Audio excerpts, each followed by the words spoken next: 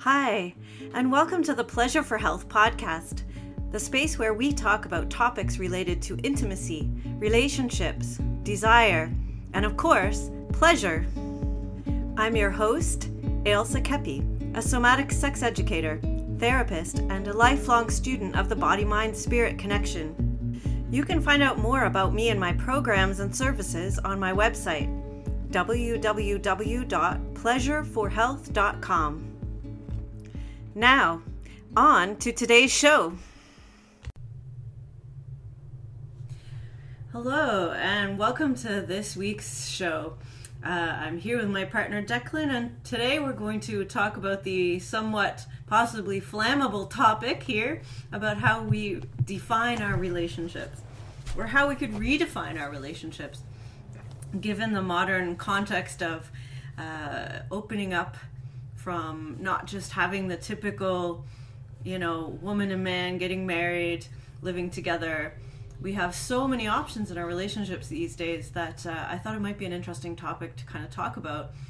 How do we go about structuring what we want in a relationship? How do we go about finding out what we want in a relationship? And how do we do this in a way that doesn't end up just hurting other people or crashing and burning our own relationships? So maybe first of all, we'll just talk a little bit about, I don't know, Declan, how you grew up, but when I grew up, I grew up in a traditional household, and mother, father, 2 kids, and my view of what I would end up in as a relationship was pretty much the typical I will get married one day and have kids type of thing. How did you grow up, and what was your view on relationships? Much similar. It was, mother, father, 3 kids, and the relating that we did within the family unit with other family units. I saw, similar things going on over there. So there wasn't any, for the first many years of my life, it wasn't any different. It was like, what I saw was my parents, husband and wife with their kids, and then their friends, husband and wife with their kids. So I also believed that I would just one day get married and have kids. Mm-hmm. And what did you find, as you grew up on the west coast of Canada, which is typically a little more open-minded, we think of here on the east coast. And, what did you notice as you became an adult and started looking around? Did you notice different ways of relating? Yeah, there was definitely different ways of relating. And of course, I was born myself in the late 60s. So the remnants of that whole, hippie free love thing was, still around when I was coming of age in my, teen years. So there was that, and there was a lot of unhealthy relating, fueled by alcohol and these kind of things. So the relating, it seemed like that was just the thing that we did, but it was really unhealthy, and I kind of knew that at the time. But it seemed like all of us were doing that kind of thing. So, and there was often lots of drama and, as you said, flammable. I saw lots of hot relationships, like, flaming up here and there. Yeah, I think it seems like in our culture we've been, we kind of had the 60s, and then it's almost like after that there was maybe the 80s, 90s, people kind of went back to, do we need to go back to our traditional relating? And, as we know, nowadays a lot more kind of subconscious prejudices are coming up to be looked at in our culture. And I think one of the big ones is probably around relationships. I know for myself, exploring any other type of configuration, whether that was having multiple partners or having different gendered type of relationships, was it felt, I was curious about it, but I also felt this kind of fear bumping up against this kind of, cultural prejudice. Yeah, and even just the word in itself, relationship, oftentimes when that comes up, especially, if I remember back into my, late teens and early 20s, whenever that word came up, it kind of always was in the context of a romantic relationship with a partner, a significant partner, generally, in my experience, of the opposite sex. So even the word in itself, because of course I have a relationship with everybody that I know, and it's a very small portion of them are actually, romantic, physically intimate, sensual type relationships. So yeah, it's often gets kind of skewed a little bit in one direction. Oh, I have a relationship, and then automatically the thought stream goes towards that. Goes towards sex, and yes, it means having a relationship means having sex with. Yeah, in my experience, yes, Yeah, that's yeah. kind of how the general theme would go. Because as soon as you said relationship, everybody was like, Yeah. So, having that kind of, idea that a relationship means sex kind of brings up the point. I know a few of my clients that they kind of wonder if they still do have a relationship, because maybe they've been married many years, or maybe they have a relationship with someone but they don't have sex anymore. Is that still considered a relationship, or is it a failure? That comes up as well. So I think you've hit kind of something that's interesting to think about. Can we have other types of relationships that are intimate, that are maybe sharing housing, sharing raising families, sharing raising kids even? Does that always mean a physically intimate relationship also? Yeah, and I often go back to languaging and the words of how things are expressed with the words, and I find that cliche is very interesting too. Like this cliche of it takes a village. For like children, you raise it. It takes everybody. So the parents are well equipped because they know this person intimately. But there's other things that child can get from other adults in the community, and I think that also holds true for romantic relationships. And it doesn't actually have to be, sex. It can be, I'm monogamous with this person, but I want some intimacy in another form with this other person, or this other person, or several other people, and I could have intimate times without it being physically sensual, sexual, and still it's a very deep form of relating, possibly touching on things emotionally that I can't get from my primary, romantic sexual relationship. Yeah, I think you bring up a really great point about what is included in a relationship, and how do we communicate that. Like, I think what I wanted to kind of also come to in this podcast today was, how can we be clear about what we want from a relationship? Like you said, like if I want to be monogamous sexually with this one person, but I'm a very artistic person and this other person fulfills me artistically, we have a great inspirational time together. Should my primary sexual partner be jealous of this other person that fulfills my other needs, let's say, or some of my other needs? And how can we be clear about what we're doing with each of these people in our lives? I think that brings up an important point.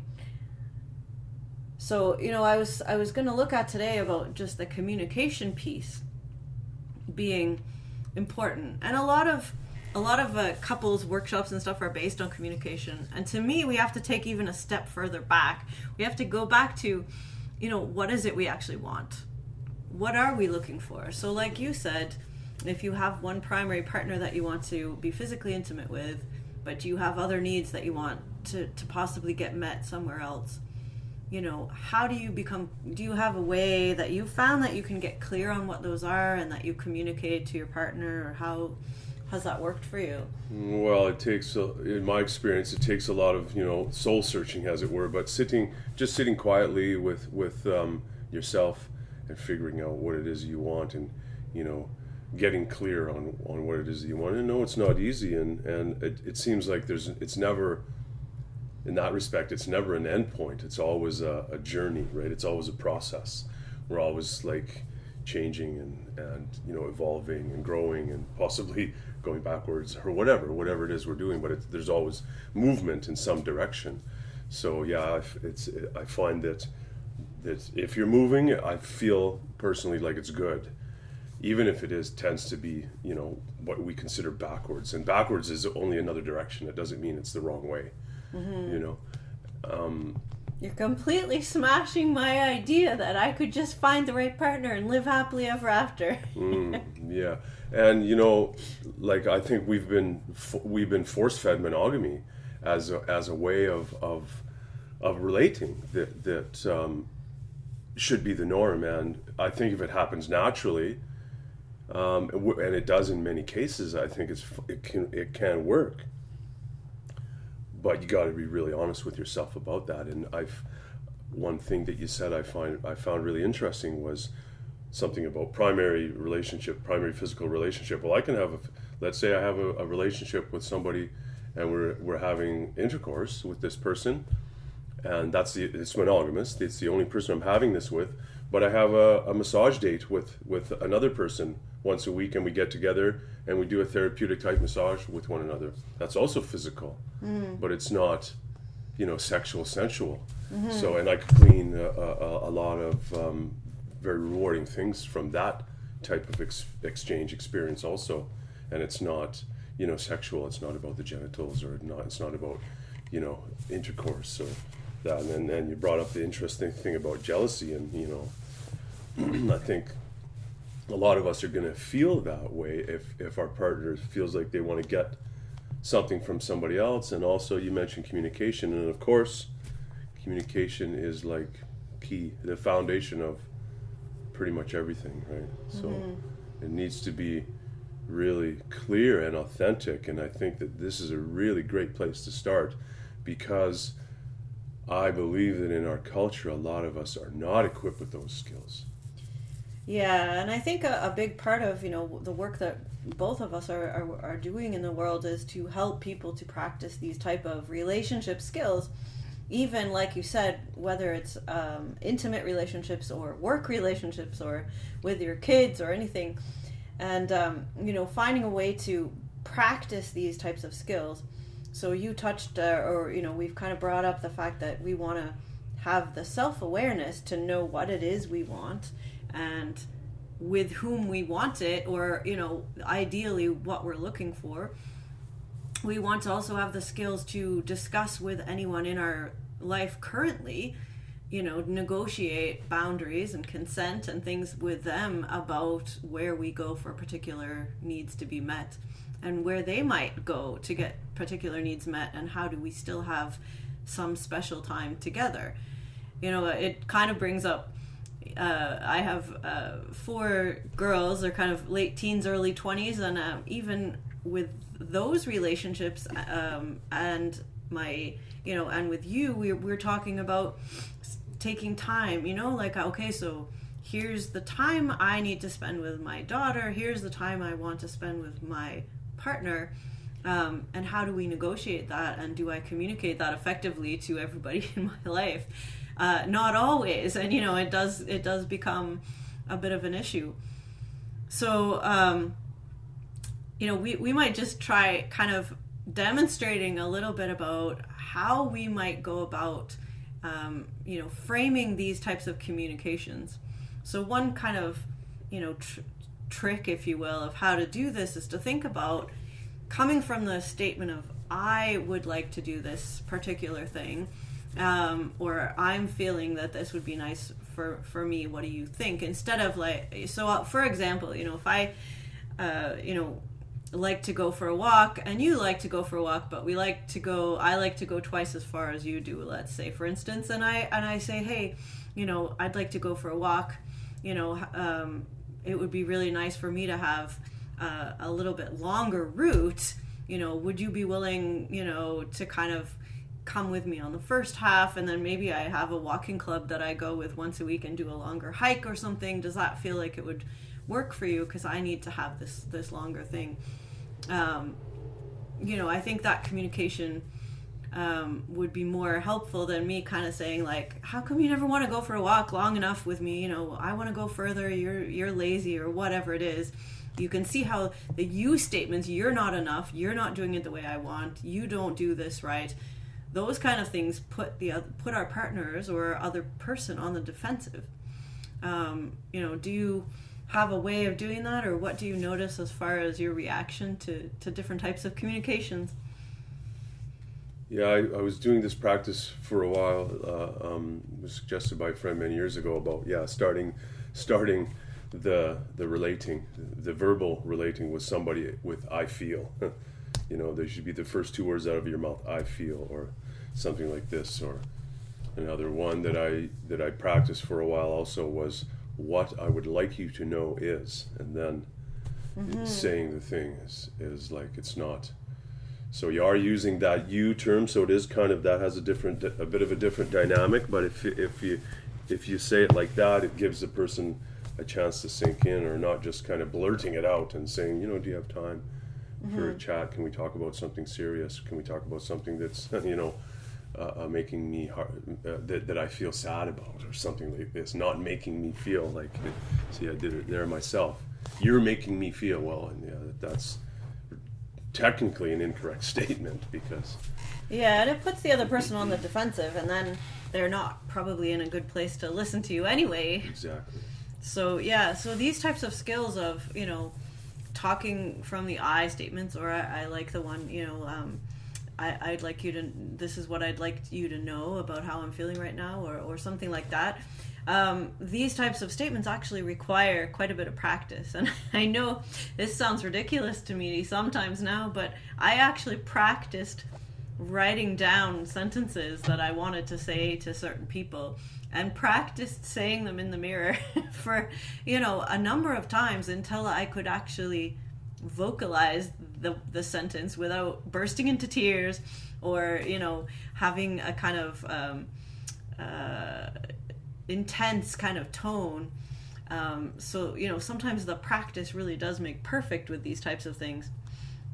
How have you sort of practiced these types of communications in your life?